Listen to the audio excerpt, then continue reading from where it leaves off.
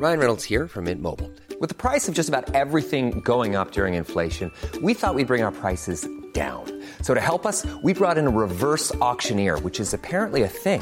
Mint Mobile Unlimited Premium Wireless. How to get 30, 30, bit to get 30, bit to get 20, 20, 20, bit to get 20, 20, bit to get 15, 15, 15, 15, just $15 a month? Sold! Give it a try at mintmobile.com/switch. $45 up front for 3 months plus taxes and fees. Promo rate for new customers for limited time. Unlimited more than 40 gigabytes per month. Slows full terms at mintmobile.com. Hey there, this is the Chris Evans Show with Cinch, who don't just offer great quality cars, but also great quality service with a dedicated customer service team available 7 days a week. Plus, there's a Cinch app. As if cinch.co.uk isn't enough, you can browse thousands of cars with the app, filter your searches, and buy your next car in just a few taps. The app is on Google Play and App Store. You can search, shop, and pay for your next car all in the Cinch app. It's so easy, it couldn't be easier. And of course, you get all the same benefits like free home delivery and a 14-day money-back guarantee. No questions asked other than where would you like the money sending back. Try it out. Download the Cinch app today. Welcome to the show. Vassos is here. Howdy. And Rachel's here. Greetings. And people who listen to the podcast will know why I do this bit now. Because that's how the podcast starts. We have a brand new podcast every day. It's called The Chris Evans Show from 10 o'clock wherever you get your podcast. Tell us about our guest today. First of all, tell us about Caitlin Moran, Rachel. She is an incredible author, journalist. I would go so far as to call her an oracle of our time. She has written this book called What About Men? And all I want to say to her is, as a mother of 3 boys, thank you. Thank you. I know. As a bloke, I would also like to say thank you for writing about us and informing me as a man more about men, things that I didn't know. That's very, very, Agreed. very helpful. It's brilliant. Also on the show today, team principal of Red Bull, Christian Horner. Tell us about Christian, Vassos. Well, he's quite good at his job. He runs the Red Bull Formula One team. There have been 9 races so far this season, and Red Bull have done quite well. They've won, let's see, 1, 2, 3, 4, 5, 6, 7, 8, 9 of them. All of them. And they're miles clear obviously in the Formula One Constructors and Drivers Championships, and it's the British Grand Prix this weekend, It's and he joins not. us live from that there Silverstone. Get out of here. That is unbelievable. I mean, Christian is very good at his job, and the main part of his job is getting Adrian Newey not to leave, which he's very, very good at. Excellent. Now, is he live from Silverstone or is he live from his house, which is next to Silverstone? I wonder. Which is handy, isn't it? That's very handy. Yeah. If you're having trouble or you're worried about getting to Silverstone on Sunday and you have tickets, go and stay with Christian tonight and tomorrow. And you can walk there with him in the morning. Perfect. Yeah, of course. On his regular annual Silverstone Formula One, British Formula One Grand Prix commute.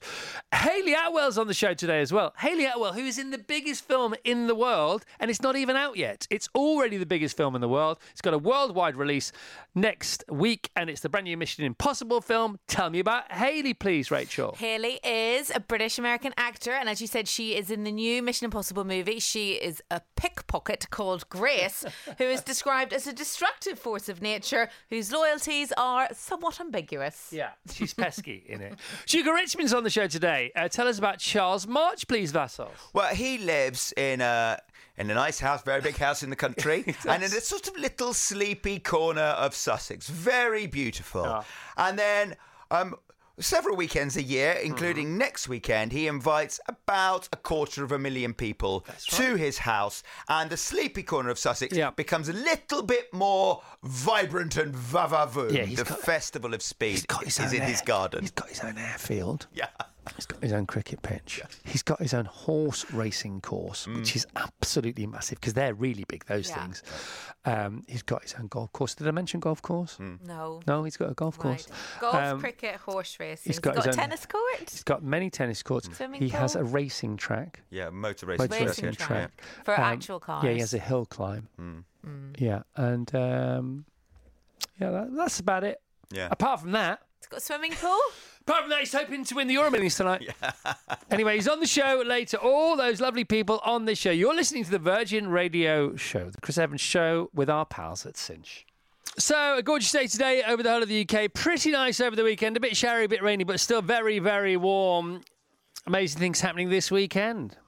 The weekend demonstrates how he got his name, playing the London Stadium on both Friday and Saturday. Jack Whitehall settling down for the night in Cardiff on Sunday. Go nuts this Saturday with the National Chocolate and Almonds Day celebrations. Heather Knights England look to knock it out the park once more against the Aussies this Saturday at Lords from 6 o'clock. I'm going to be watching that. I can't wait for that. If you can get a ticket for that, you should go.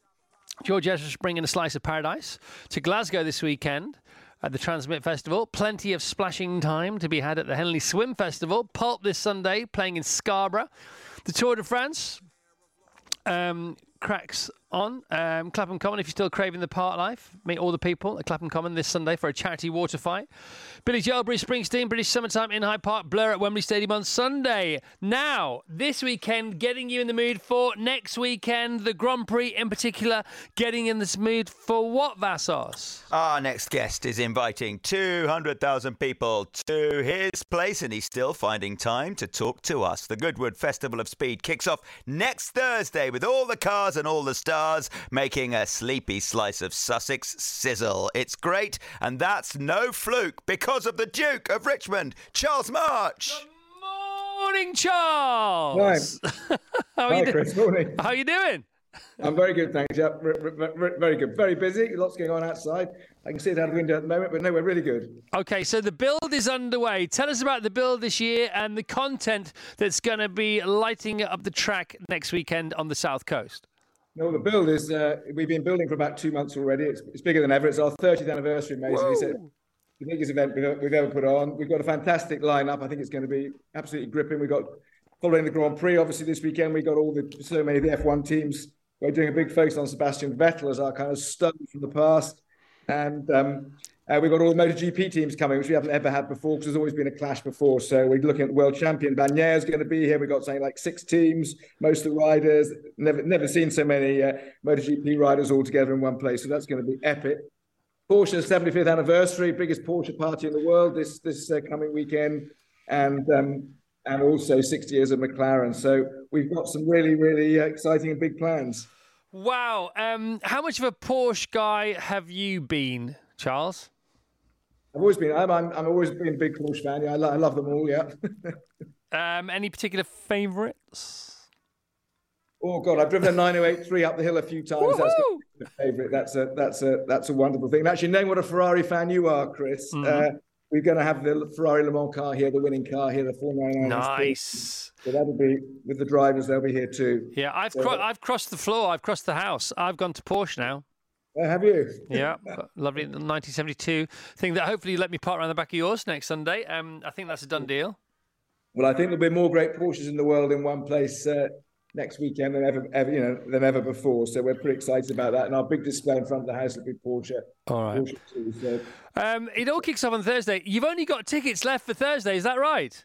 Yeah, it's been a massive sellout. Yeah, just a few left for Thursday. So we hope everyone's going to get here and have a fabulous weekend. And if you need a ticket, get online fast. Okay, at Goodwood House, as simple as that. At Goodwood House, tickets are limited to Thursday. There might be some resales of weekend tickets. I don't know, but if there are any coming up, they will pop up on that website, won't they? We always get tickets back. Actually at the last minute, so it's always worth looking. Cool. And will you be kicking off? Do you have the cricket match for Festival of Speed? Or is that just the revival? No, cricket match for revival, Chris, yeah. All right. Yeah.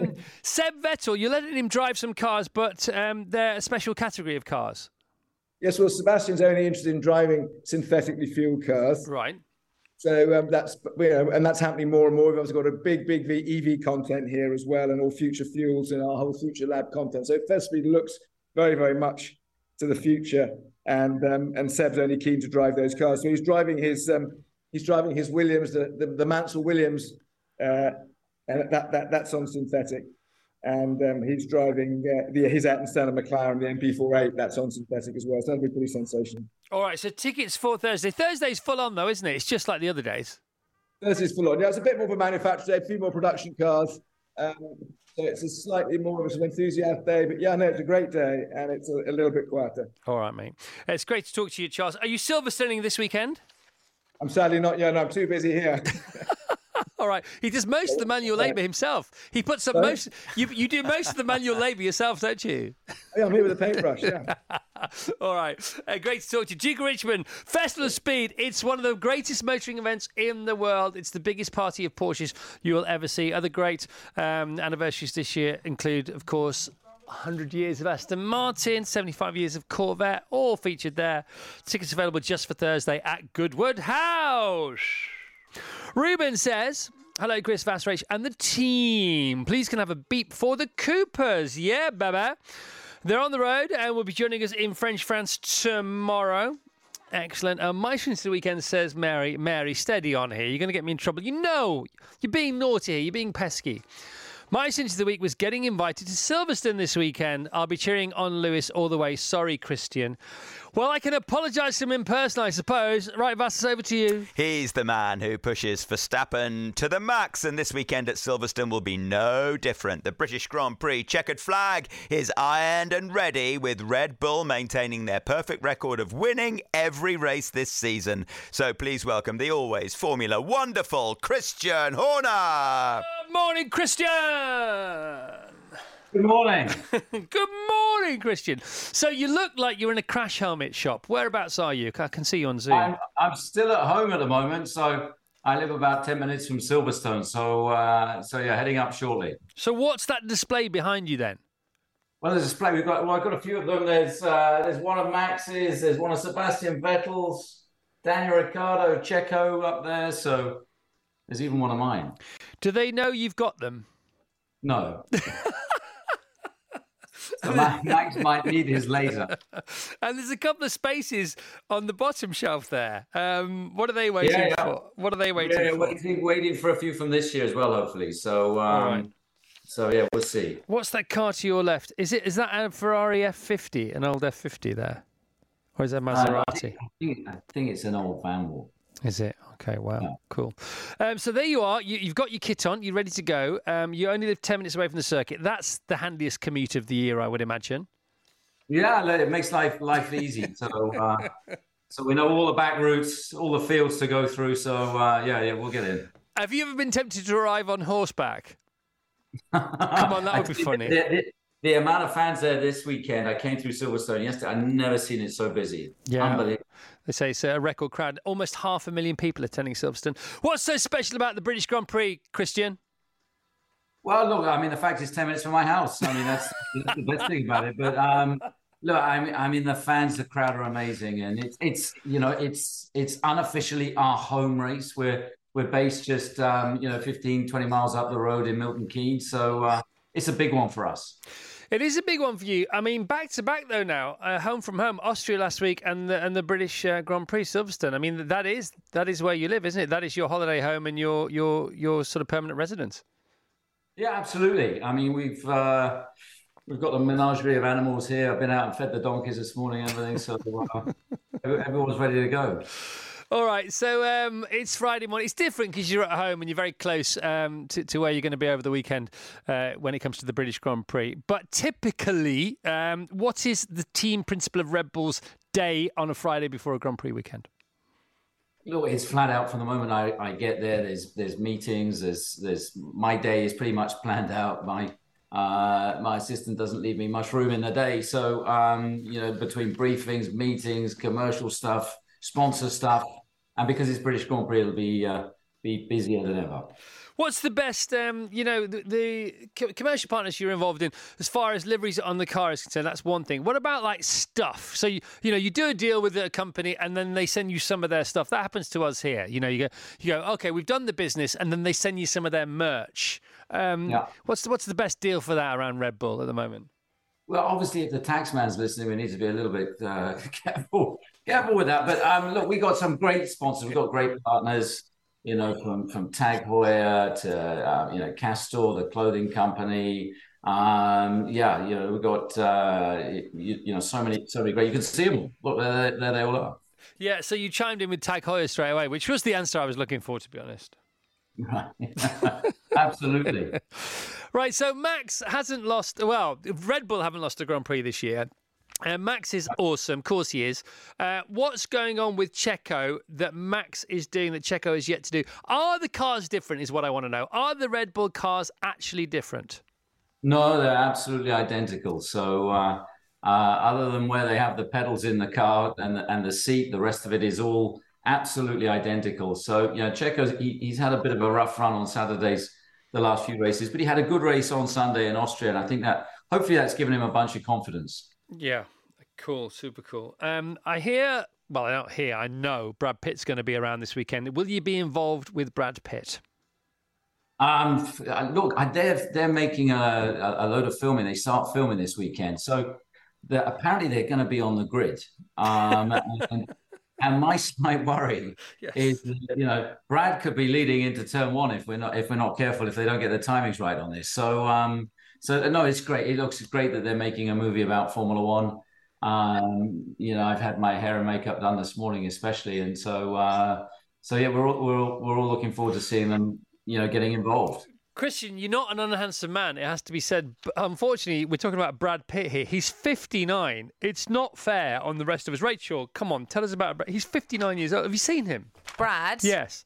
Yes. He obviously, he's committed to the wash. Yeah, he has this routine. Christian, listen to this. I got a morning wash. Yep. I do my serum. I do my day cream, and I'm done. I'm out the door. And then at night, I do my little wash. I am committed to the wash. I do my serum, and I do the night cream. Done. Have you met him? Do you know him? Yeah, do you know what? I met him in Austin last year, and he was talking about this film, and he was saying, what are drivers like? What are they really like? And I said, I suppose they're a bit like, actors. They're all a bit insecure and a bit needy. And he said, they're exactly like us. That's a great answer, and it's a great riposte from him. That's so cool. Two blokes who've been through all the BS and are just telling it like it is. I love that. Who else might be coming? What other faces could we expect at the British Grand Prix? Do you know? Well, we've got a few coming. I think Tom Cruise is supposed to be there. He's meeting his lookalike Checo. So who else? We might have Tyson Fury on Sunday.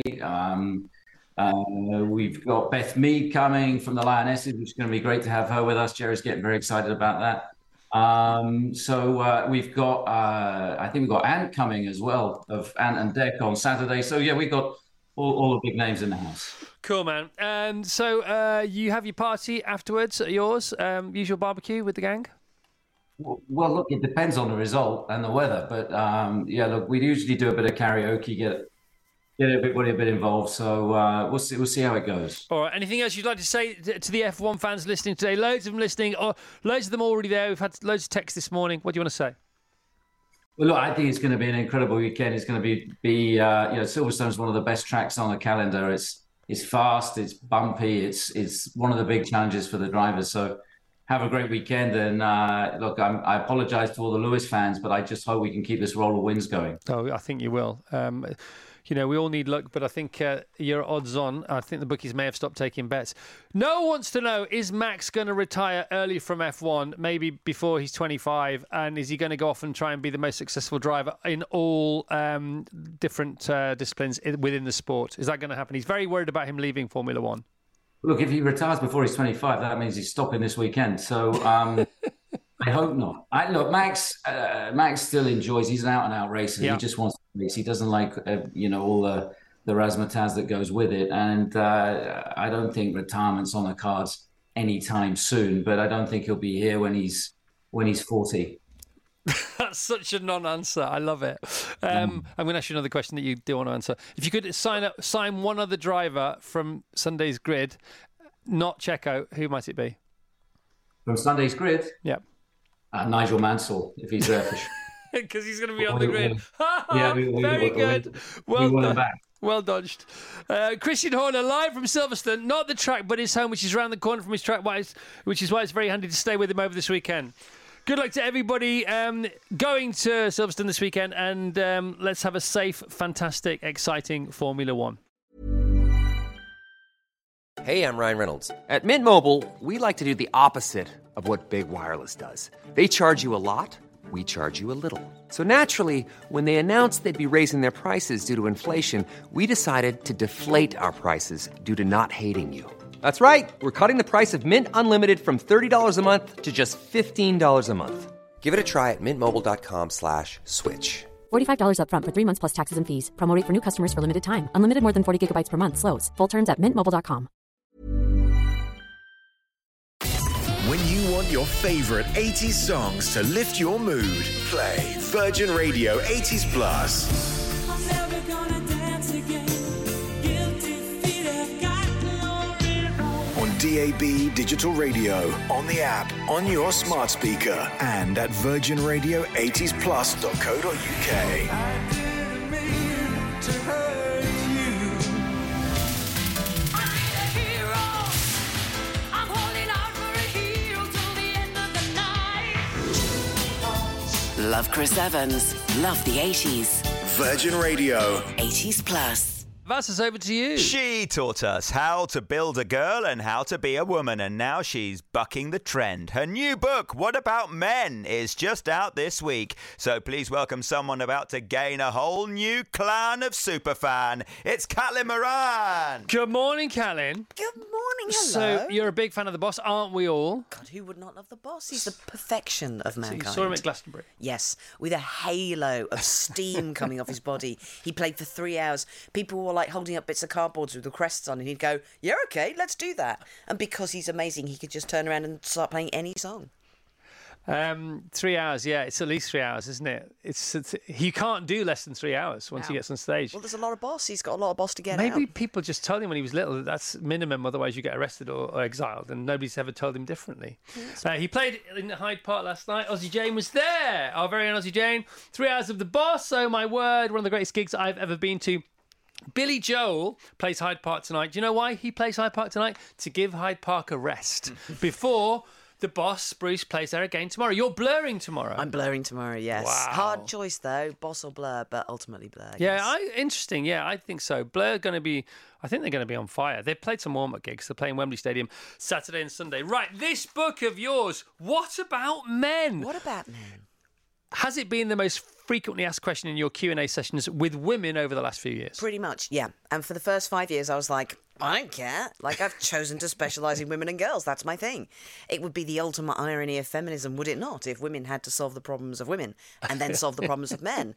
But then there was an event a couple of years ago. I was doing International Women's Day and in a college, half boys, half girls, 15, 16, and thought we were there to talk about the problems of women and girls. And the boys kind of hijacked it. And they were like, no, we don't want to talk about the problems of women and girls. It's harder for men now than it is for women. Women are winning and boys are losing. Like, feminism has gone too far. And they were angry, really angry. And when you meet people who are angry, they are actually scared, because anger is fear just brought to the boil. Yeah. And I was like, why are boys scared of girls and what's happening to them? Why do they feel like they're losing? And I was like, I just cancelled my next project. I was like, this is what we need to write about now. I suddenly realised we haven't actually talked about men and boys in my lifetime. Right, so What About Men? Is it not, though, a book that's already been written by your partner? He wrote about a very specific childhood in Birmingham, which is amazing. Right. I love that you know about it. And it's a very beautiful book. He's the child of immigrants in Birmingham. He was in a chip shop and he had to learn how to be British by watching Top of the Pops, which sometimes gave him amazing role models for being a boy and a man. But And sometimes maybe not. Yeah, kind of difficult to be Duran Duran when you're 6 in a playground in Birmingham. Yeah. So you did talk to lots of men. I mean, it starts with you talking to a group of men. Were they organised? Were they assembled? Or were you roving like Esther Ranson style on the streets? Tootling around hither and yon and using social media a lot as well. And when the first time I went on social media and said, men, we talk a lot about the problems of women. How about the problems of men? Insane response. Like, it went on for 3 weeks. We got 10,000 replies. It was picked up as a news story around the world. What was heartbreaking was that the first response from a lot of them was, is this a trick? Is this a feminist trick? If we start talking about our problems of men, are you as women going to turn around and go, ha ha, you haven't got any problems at all, tricked you? And I was like, no, I genuinely, which again, it sort of sounded alarm bells for me, that men are not used to being asked honestly about their problems and expected to answer. And we got some amazing replies. One of them broke my heart. One man went, we never get given flowers. And at first I was like, well, that's not that much of a problem. Like, you know, stiff up a lip, crack on. But then I was like, well, that is weird, right? Like, flowers just grow. but suddenly they're gendered, and only half the population can get flowers, and the other half aren't supposed to want beautiful things. So I was retweeting all these answers, and one guy the next day went, "I saw you saying about men not getting flowers. I went to see my 94-year-old dad, and I gave him some sunflowers because I know they're his favourite flowers, and he burst into tears Oh, my and went, goodness I've never me. had flowers." So you lot, whilst I was playing the boss, because I might as well say, because I said it off, the speakers in the studio face me. So I just think that everybody's hearing the music as loud. And when we put most of the songs we play, I turn them up loud because I think they're great songs. But I couldn't have had the boss on there any louder. I'm thinking, how are they still talking? Then I realised that I'm basically the audience and you're on stage from a monitor point of view. And you were deep in conversation about something. What were you talking about? Oh, parenting boys, wasn't it? I was 'Cause saying, it's all as in the there, isn't it? mum of 3 boys who are 10, 12 and 14, I just want to say thank you for this book.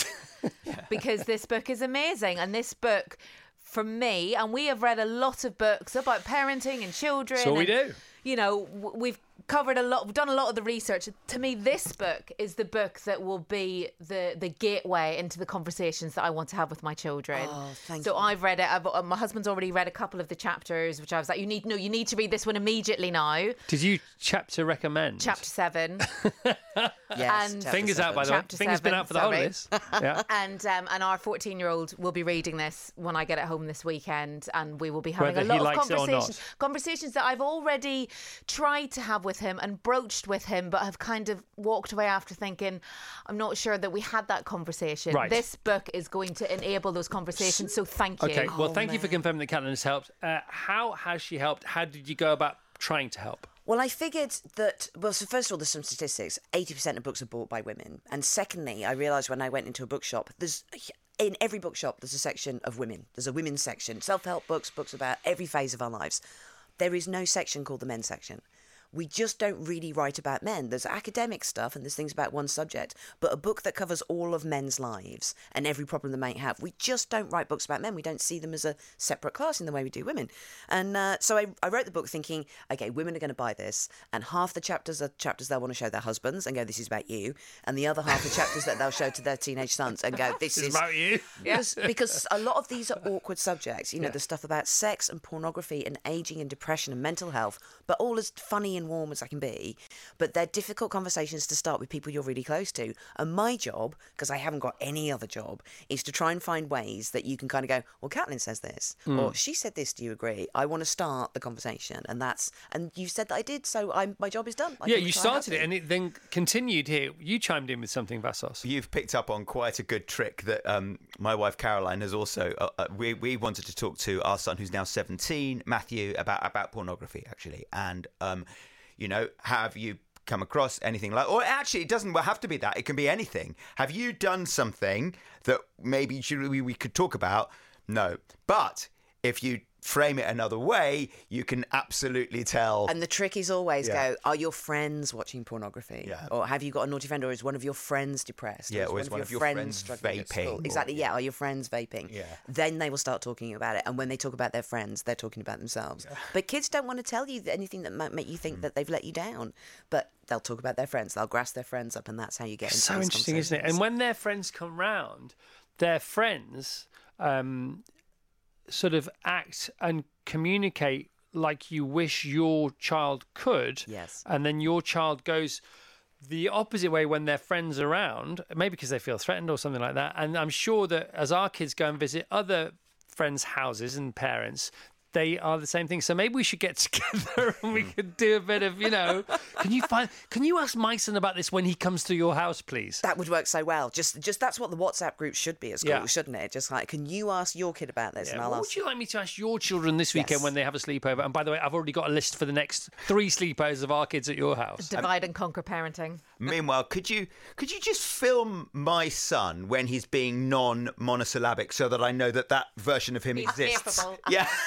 So interesting. What is that about? You're so right. I mean, we must bear in mind that they've got 40% of their brain missing, not just Yes. boys but girls as well, because they're going through puberty, and all their grey matter, not all, 40% of their grey matter turns to white matter, and white matter doesn't do anything. Yeah. It's just waiting to be new grey matter. Well, also, I always feel sorry for. I still remember being a teenager, and there is a basic unfairness that when you're with adults, they know so much more than you, and they've done things, and you're really aware when you're a young teenager that like you haven't done anything, you've got no knowledge. Yeah. So if you start a conversation with an adult, you're going to lose it. Like You've you got don't really have the big new anecdotes, you arms. don't have the facts. Yeah. And really big new legs. But Like, what do I do with these? Right? Oh my gosh. But that's why you become monosyllabic, because you don't want to reveal that you don't actually know anything and you haven't been anywhere. It's just easier to be sulky and look mysterious and cool instead. So it's all in there. It's all in this book. We're talking with Caitlin Moran about What About Men, this book about men after writing all these books about women and going on tour and having talking tours about women. You're already touring this one. Yes. How are you finding the response from the audience? Because it's a whole, well, it's not a whole new subject, but it's, you know, you're prioritising males over females this time around. Of course, they always dovetail at some point. And what is the Q&A response like compared to other tours? It's been amazing. It's been super emotional. We've got a lot of crying men. There's 2 or 3 bits that seem to make men cry. How many men are coming to these gigs? It's been about 50-50, like kind of like really surprisingly. But like, so there's one chapter where I surprisingly argue in favour of the male midlife crisis, which is something that's usually seen and just laughed at. You know, just kind of always bought a motorbike, always got an earring, like kind of always behaving like a teenager. Well, first of all, when women have midlife crises and they go Shirley Valentine, we're like, you go girl, that's amazing, you're a queen. And secondly, often men, their first marriages fail and they have a second marriage, and then it's when they have their second set of children they go, oh, I'm here for the kids this time around. This time around I've really enjoyed it. This time around I was there for the feeds and the nappies and stuff. And I find that heartbreaking, because the reason often they weren't there the first time around is because they were working too hard. We don't have paternity leave. When you're a young man with your first family, you don't have time to be with your family. You've just got to feel you've got to be out there earning your money. So when we talk about that, there are so many men in the audience just crying, going, yeah, that is what happened to me. I couldn't be there for my first family. That's a societal problem. That's an economic problem that we need to look at. That's not fair that men have to go on to a second marriage before they can enjoy their kids. So that's been very emotional. There's some nature involved in there as well, though, isn't there? I mean, socioeconomic, you know, and different things going on, but nature is involved in that as well, isn't it? We're supposed to go out and hunt and gather and things. But we don't know yet, do we? Because we've still lived in an economic and social system where kind of like you are supposed to be earning your money when you're a young man. Like, who would know what would happen if we had equal paternity leave? So that's caused a big response. And the other one is there's so many people in education and in sports services with kids who are just, there's a whole chapter about Andrew Tate and sort of online sort of misogynist radicalisation, and they're all just coming up to me going, yeah, it's every single school they're having to have talks with the staff about how to deal with it because his fans are so disruptive. They're handing in homework to female teachers with "make me a sandwich" written on the bottom of it. Basically, women shouldn't be teaching me. They're asking male teachers, do you let your wife go out on her own? So whole schools are being disrupted by this one man, because we haven't talked about boys in the last 10 or 15 years. Very important. We've had this brilliant upswell of feminism and talking about how great teenage girls and women are, which is great, but suddenly if you're a 15-year-old boy, it's all just been about the girls for the last 15 years, and Andrew Tate's the only person going, hey, boys are okay. Bants. Okay, Bants is in there. And by the way, for the first time in my life, I know how to spell it because you've spelled it out for us in capital letters. B-A-N-T-Z. It's Bants, everybody. Obviously, Bants, we do Bants, don't we, Vass? Sometimes better than other times. And that's the risk with Bants. I mean, that's the thing. Why does Bants exist? What is it from your critical point of view? First of all, I love Bants. Yeah. I often want to get on the banter bus to Banterbury and be Banter Claus. Like, who does not want to be that person? But what I observed in Men and Boys is that it's Bants or nothing. So we've got lots of case studies from boys. Just one boy just saying, you know, I went to university and in my first year I was so lonely. I felt often very suicidal, and I would go to the pub every Friday with my friends, but we would just banter about sport. There was no way to get off the banter bus and ramp into a more emotional problem. And, you know, I love banter, but I think for a lot of young men, this kind of constantly being on and it's all got to be a joke is terrible for their mental health. And we know that because there's a whole bunch of stats that I quote at the beginning of the book. Boys are most likely to be medicated at school for disruptive behaviour. They're more likely to be excluded from school. They're less likely to go to university. They make up the majority of the prison population, the homeless population, and suicide is still the leading cause of death for men under the age of 50. So that's a problem, a big emotional set of problems that we've got for men. And just 20% less banter and 20% more honesty and being able to say, I'm having a problem now, would genuinely save lives. And once the banter starts, it's hard to stop it, to be honest. That's the thing, isn't it? Especially, you know, in the pub. Nothing helps. Nothing is helping here. I mean, it's better than not talking and not meeting. Anything's better than that. But it's funny, isn't it? Because you get the chance to turn right and you just go, oh, you turn left. Somebody said yesterday, they said, it was Terry Pratchett, actually. It was a quote from Terry Pratchett. He says that the hard way is always going to be hard, but the easy way always ends up being so much harder. That's so true. It's just a great quote, isn't it? You know, you think it's a good idea at the time, but it's really not a good idea. You know, and we said the other day, didn't we? You know, everything that's really worth any while is on the other side of hard. Yeah. No, and you just got to find a way into hard. Yep, you just got to Chisel learn away. to do that thing of waking up in the morning and go, yes, I'm going to do the work right now. Yeah, that's a bit Jordan Peterson, though. No. Oh, well, there's a whole chapter about Jordan I know there is, Peterson I know, as well, but yeah. he does say open your chest and off you go. Yeah. You do, this is great. You do take us through Mark Wahlberg's daily routine. How did you get your hands on that? Oh, it went viral a couple of years ago. It's brilliant, and by I the know. way. It's terrifying. He wakes up, what is it? 2:30. 2:30. Wakes up, prays. Yeah. Then goes and does his first Prays for more workout. sleep, I would imagine. That's 3 breakfasts? 3 breakfasts, yeah. One of which is essentially like a chicken Greek salad. Yes. Not a breakfast. Right, And exactly. it's at 11 a.m. Then goes into a cryo chamber for his muscle mass to be repaired. Then there's golf, and then there's a section where it goes lunch/business school/family. Yeah. And that's all there is for his But the actual golf thing's life. really interesting because he school pickup. But he golfs for half an hour. You can't play golf for half an hour. I was going to say I don't golf. be on a but simulator. Or it might be at the driving range, or maybe it's crazy golf. It's He's just got a cup and a stick. yeah, or maybe it's Trying to a beat the typo, windmill. and it's not golf; it's something else. Golf, or I don't know. My son's got a new thing where he and his mates go and they play golf just on a driving range or just and they film themselves. And then they hit the ball and it sort of skews off right. But they put that graphic on that shows a perfect arc. No. Well, they say all this, but really they're watching pornography and vaping. Yeah, right, exactly. That's to say we're off to go. We have told Dad we're going to the golf simulator again, and he talks about it on the believed us. radio. It's unbelievable how much BS he believes that's about to him. But the thing with Mark Wahlberg's routine is there's a whole chapter about men and their body image and stuff. And again, we've been so great in the last 15 years making women feel better about their bodies, the body positivity movement. There isn't a similar thing for boys and men. I went for a very long drunken lunch with the director of a massive superhero franchise, and he was talking about what the male actors have to do these days to be in these movies. He was going, it used to be bad enough for the women when they just basically couldn't eat for 6 months if they were in a movie. But the men basically have the routines of Olympic athletes. Well, also they're doping as well. Yes, and they're eating so much protein, they're constantly constipated. If there was doping tests in Hollywood, then everybody would not everybody, but I mean a lot of people would have issues there. Yeah, and it's the routines, and these men are in pain on the day you shoot. You're not allowed to drink. You've got to be dehydrated, so your veins and muscles bulge. But the thing is that women in Hollywood have been brilliant at taking the mickey out of these ridiculous beauty regimes. Like there's hundreds of actresses on the red carpet taking off their high-heeled shoes and throwing them across the room, going, "These aren't comfortable." But the male actors haven't yet started to learn to they joke need to wear about high this heels stuff. more often so they can throw them off. They'd throw them off I then. love the last bit of the book is 10 reasons why 10 things that blokes don't have to put up with, basically, or can't benefit from, basically. Well, it's 10 reasons why it is actually easier to be a woman than a man. That's I was right. like, I'll allow this. By the way, yes. thank you. Such a gift. It's beautiful. It's a great book. Where do we go from here? Oh, thank you. Well, I mean, I really hope that anyone who needs it, this is the start of I mean, just the fact that you were saying that this meant that you could start talking to your teenage son 100%. about difficult things like porn, because it's just learning to talk about being a boy in the same joyful, hopeful way that we've been talking about Playfully. girls for the last 15 years. Get the truth out there playfully, isn't it? Yeah. Start the conversation playfully. And Keep it light. Just because it's heavy doesn't mean it can't be light. I really love where you wrote the idea that men and women are at war with each other, battling for supremacy is a madness, like siblings fighting in the back seat when we're all in the same car going to the same place. Right. Yeah, but who's driving? Our Lord Jesus Christ. There we go.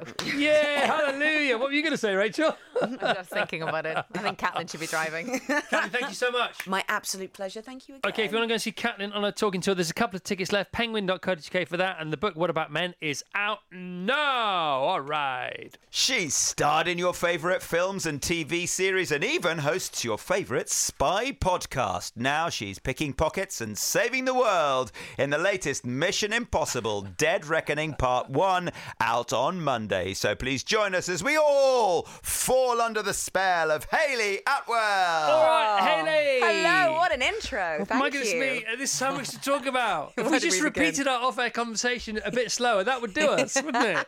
Oh, my goodness me. Congratulations. The reviews for the film are off the chain, man. I was so excited. I've had family and friends sending them to me. I'm like, wow, this is amazing. You know, this film is designed for the audiences on the biggest screen. Yeah. 4 years in the making. So now we feel like we can deliver it in the hands where it really belongs. Yeah, so it's immense. Yeah. Guardian, 5 stars. Telegraph, 5 stars. Sun, 5 stars. And that's just here in the UK. Tell us about your tour. Yeah. Okay. So we've been to, if I can remember correctly, I'm not really sure what time zone I'm in. London, Rome, Abu Dhabi, Korea, Sydney, New York on the weekend, and then finish in Tokyo. Well remembered. Casually. Okay. What I do is I do sneaky stuff, right? So when somebody like you is coming on, and I know you've been doing these kind of interviews elsewhere, I watch those shows. So I've watched you in Australia doing all your Australian interviews. And they're brilliant, aren't they? The Aussie TV hosts and the people. So nice. They're They're so up. chilled. They're so up. They're so chill. They're so funny. I really like the way that the cut of their jib. So it's because of those guys I've got some great questions, because basically I've just stolen theirs. Sensible. Let's talk about, first of all, how did you come on Tom Cruise's radar? Well, 10 years ago, I was in a play, The Pride, at Trafalgar Studios here in London. Yeah. And Chris McQuarrie, a longtime collaborator of Tom Cruise, came to see it, took me out for dinner and said, I love what you do on that stage. I want to find a character for you. And then 6 years later, I got the call from him saying that he and Tom were looking for a new person to come into the franchise. And the way that they work, and it was clear in the screen test, is that they don't have a character that they're looking for someone to fit into. They find the actor they want to work with, who understands the process of this world, and then they'll collaborate and create the character as you go along. So what that meant for me was that I just went, okay, well, I'll just try a ton of different things every day and see what sticks. So for the longest time, I didn't have a character name. I didn't know if she was going to be a villain, if she had any moral compass, who her allegiance would be to.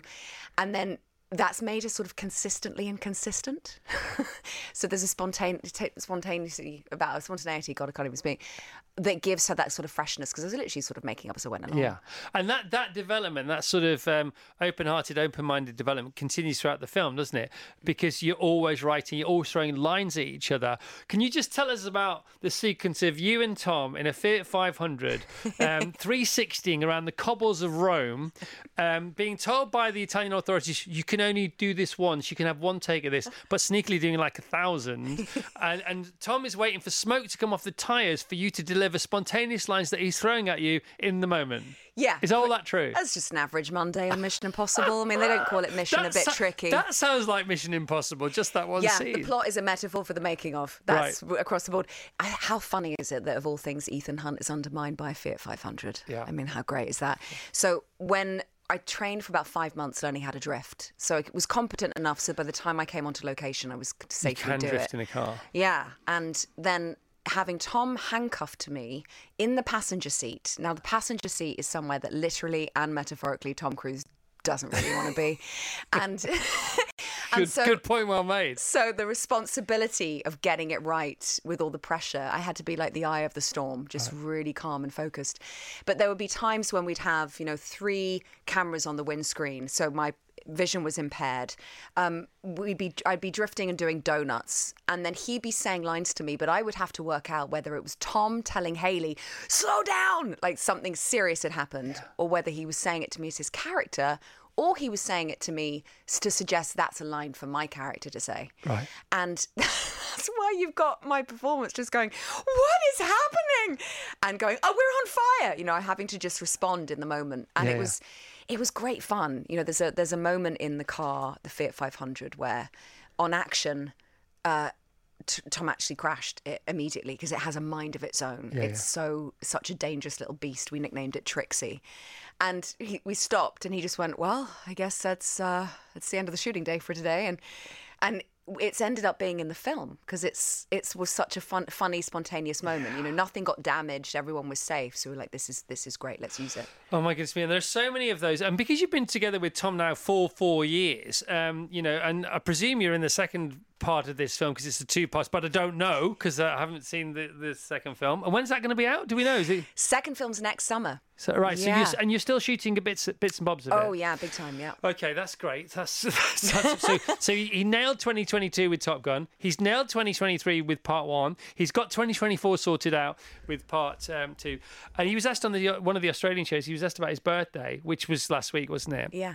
what do you normally do for your birthday? And he says, well, I do this because I just love movies. He's either watching them, he's in them, he's writing them, he's casting one. That's what he does. That's how he lives his life. He loves it so much.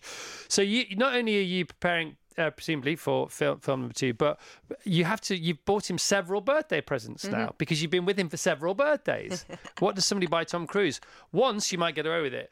How does that continue to roll out, that particular challenge? I'm going to really sound sort of like whimsical here, but so the first present that I bought him, I'd actually had a friend, an amazing artist called Rufus Gerard Wright, and he's a beautiful illustrator and calligrapher. So all the places that we filmed, I had him kind of create a map of the Mission Impossible world that had a map in the middle and all these kind of like little lines going off, and then sort of illustrations of, the Fiat 500, the trees down the Imperiale, little in-jokes that we had, the foods that we ate. And so it became the sort of map of our travels together.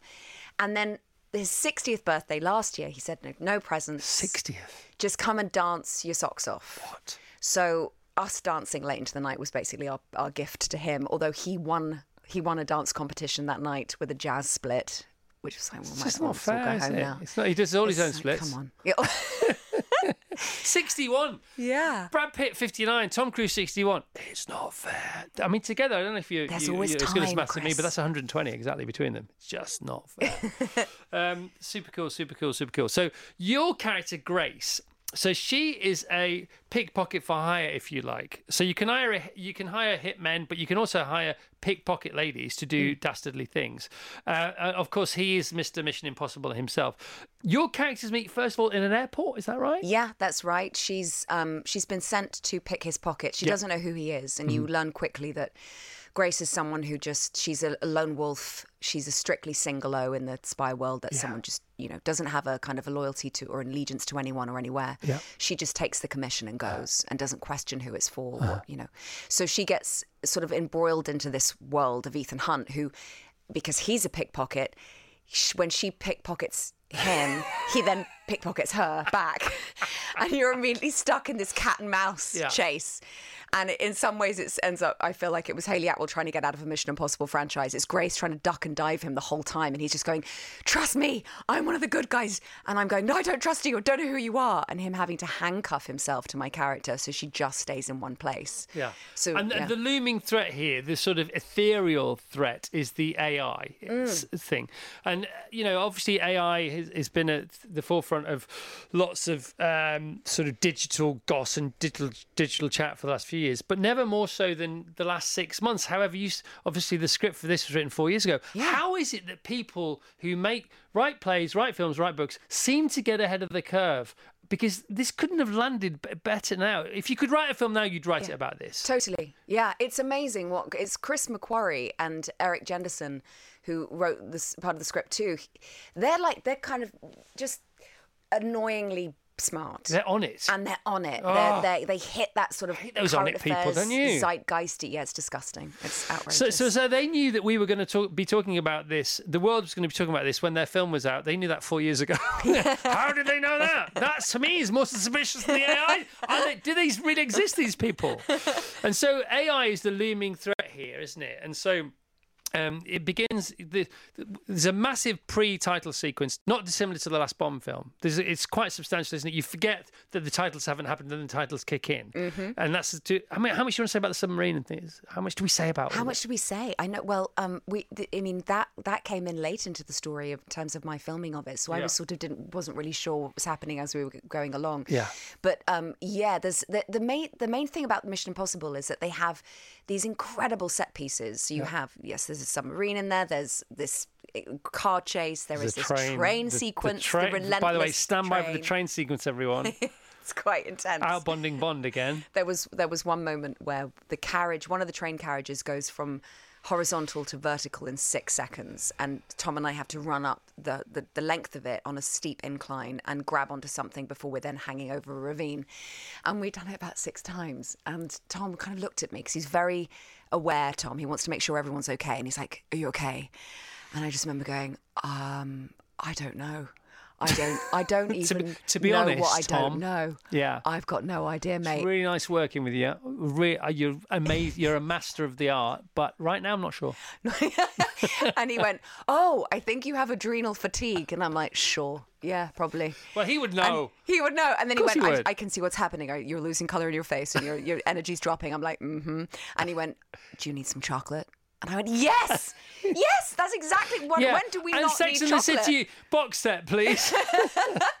And he presented this beautiful box of chocolates out of what seemingly thin air and gave it to me. And I was like, "Oh, Basically, the new milk tray man. he's oh my god, That's what he is. he That's really exactly is. what I thought. He really is." And I was able to run up that steep incline. So I've been watching a lot of the makings of. So we were very lucky to be gifted a preview screening on Tuesday of this new Mission Impossible film, Dead Reckoning Part 1. Ba-da-da-dam. But also I've been watching a lot of the makings of. Especially there's one stunt, and it's out there, so I'm not spoiling anything. There's one particular stunt where Ethan is on a motorbike and he rides along a ridgeway, and then something happens, and you can watch the making of the film. And you know, Tom's given it his blessing because he narrates this. You know, the scaffolding. And the fact that he really does do all this stuff himself. And it's now got to the point where, Tom Cruise does all his own stunts. Well, no, now he doesn't, because it's sort of only he can do them. Yeah, it's the most because he has dangerous so stunt. much experience now doing them. Yeah, exactly. He's been doing it for 40 years now. You know, he's got his helicopter pilot license, and he trains. He's a professional athlete in that he's always training every single morning. Yeah. And that's also involving making sure that he's up to date with all the skills that he needs and wants to learn for the next stunts that he's going to do. Yeah.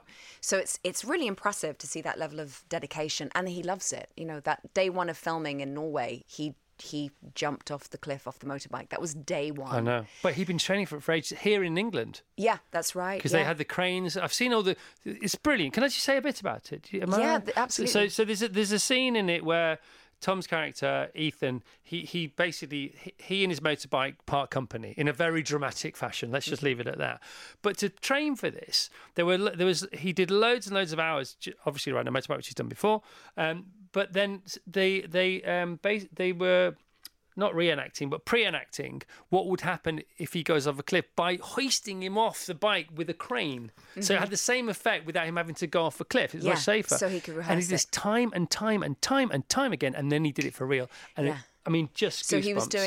doing, thousands of skydiving, skydives, thousands of motocross jumps, and then he was also practicing the jump into a quarry in the UK on a wire, so that because what he was also working out was how further he had to push his body ahead of the bike so the bike didn't get caught up in his parachute. And then also he didn't hit the ridge on the way down. Yeah, and the ramp had to be of the certain height and the certain length so that he could build up speed for it. But then also at the time, a few years ago, the cameras that they used on that bike had not been invented yet. Yeah. So they were working out how they could get a close-up of him doing that. And he would also time it for the jump where he could feel when the drone was coming round so he'd get a close-up. And in the end, they decided not to use his drone, didn't they? Because they went for a heli in the end. They went for a heli, and you could in the film when he's going to Benji, I'm trying to get away from this mountain. That's when he's in free fall. If you want to get in the mood for this film, just watch Tom narrates it all. It's really brilliant. It's so...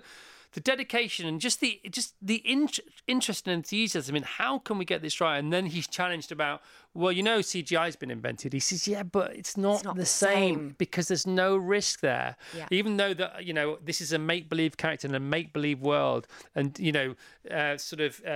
superhumanly death-defying, the audience know that I've done this, Yes. and within that there is obviously I've survived because the film's out and I'm doing a press tour about it. But on the day, the risk was there, and you can feel that, and that's why he wants us to go and see it in the cinemas, because he says this is a movie made for. He said, "Fine, wait till it comes and you watch it on your big screens, but it's not the same. Get to the cinema and be immersed, drowned in the glory of cinematography." Yes, it's a pure cinematic experience. It's visceral. It's edge of your seat stuff. It's like that feeling when you're a kid when you first start going to the cinema and you go, "What is this world?" It's joy and escapism. It's the best thing. Yeah. All right. So what's it like to? I mean, I know that you've learnt loads from him. And it sounds like we're worshipping of Tom Cruise because we are. Because he's a master filmmaker now. He's up there with Spielberg. What have you learnt from him? Can he really do everything? Did he really do his own makeup in lockdown? There's not much I can imagine that he can't do. He's talking about how good he was at the dishes the other day, and I believe him. I think he's wanted to make movies since he was 4 years old. Yeah. And the remarkable thing about him is that he just worked towards it. Every step he took was in the direction of how can I study my craft? And so at 19, when he was making Taps, he, instead of going out and having fun, he did do that, but most of the time he was going, okay, what does a focus puller do? Yep. Let me sit in that production meeting and work out what lenses are and how lighting affects the mood of something or how sound affects our emotional response to what we're watching. And then you've got, therefore, someone that is ultimately a student of film. I think that's the thing that I would take away from working with him. He remains a student. Yeah. He really wants the industry to thrive. So he feels responsible for it. Because he's kind of, you know, when we were making this in the pandemic, the industry was on its knees in terms of the fear of cinemas. Yeah, would people ever go back to the cinema? Yeah, and he was like, they will. We have to just do it right. It's up to us to make them want to go. Make this a spectacle that they go, it's worth leaving your house and coming and having that collective experience. And he wants that for us. And so he dedicated his life to it. So you're 4 years in and you're still going. I wonder, can you fast forward? Do you want to fast forward and think, what it might be like looking back on this period of your life? It feels in some ways kind of bittersweet. You know, it was so intense, and there were so many obstacles coming at us in terms of, you know, obviously what the world was going through and the scale of making something like this. But it was a life-affirming one ultimately, and a one about resilience of groups of people coming together for the same goal of creating something for an audience. Yeah. And I think the work ethic that I've probably developed over these last 4 years, I want to take with me wherever I go. You know, there's such an enthusiasm to be part of this world. Tell us about that. Tell us about, because, you know, I'm sure you had an amazing work ethic before. How has it changed? How has it developed? How much more of a work ethic can one have? For me, the thing that I'm discovering is the importance of having the beginner's mind.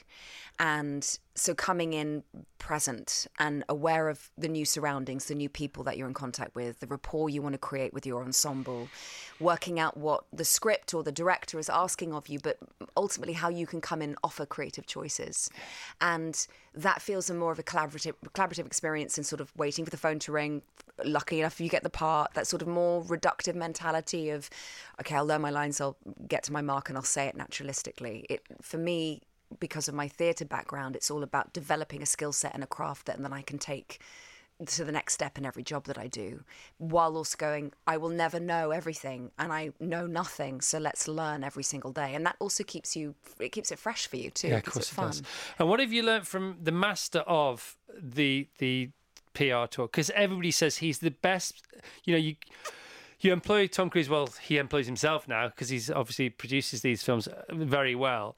But you employ him. You almost pay him more to tour the film than be in the film, because there's nobody better. They say there's Tom Hanks, who's better than everybody else apart from Tom Cruise, and Tom Cruise is better than Tom Hanks. What have you learned about selling a movie? He's you know what? He's really kind. Has impeccable manners. He'll walk in and he'll say hi to everyone. And, you know, I think it's very telling about someone's character, the way that children or animals react. And they just like flock to him. Right. There's like a wholesomeness about Tom where he's really happy to see you, and it's sincere. Yeah. What I love also, there's a sincerity and an earnestness about Tom that is not very British. But I love it because he kind of makes you feel, and he's very emotional about what he does because he loves it so much. And so I think for me, it's not so much about his ability to be kind of a machine at it, but more that he really likes meeting people, and he's looking for that interaction and that human connection. Yeah. And I think it's really nice to see. You know? It's great to see, and it seems completely genuine and sincere. I've never heard anything but that from people who've worked with him. Simon comes in here quite a lot, you know, says exactly the same thing, Simon Pegg. Yeah. So you've basically seen most of the world, so you get that for free if you're in a Tom Cruise movie. You get this wonderful tour, but you're still to go to New York. Yes, and my dad is going to be there. My dad, my cousins, my best friend who's coming in from Nova Scotia, a couple of New York friends. So it's going to be a kind of a family friends screening for me. We're all going to go out for dinner afterwards. And has there been a red carpet at each of the places you've been to then so far? So how do they compare? Are they quite similar because they build the same world around the cinemas for the premiere, don't they, as well? Yeah, they're all very different because they're more sensitive to the culture and the etiquette and what kind of crowds of people want. And so, for example, I found with Korea, they take their fandom seriously with the K-pop. I know, me too. They're the best. They're the best at everything at the moment. Yeah, and the skincare. Oh my god, I got so many sheet masks on the way back from the airport from Korea. Oh my god, but they're so they're with the K-pop culture that they have.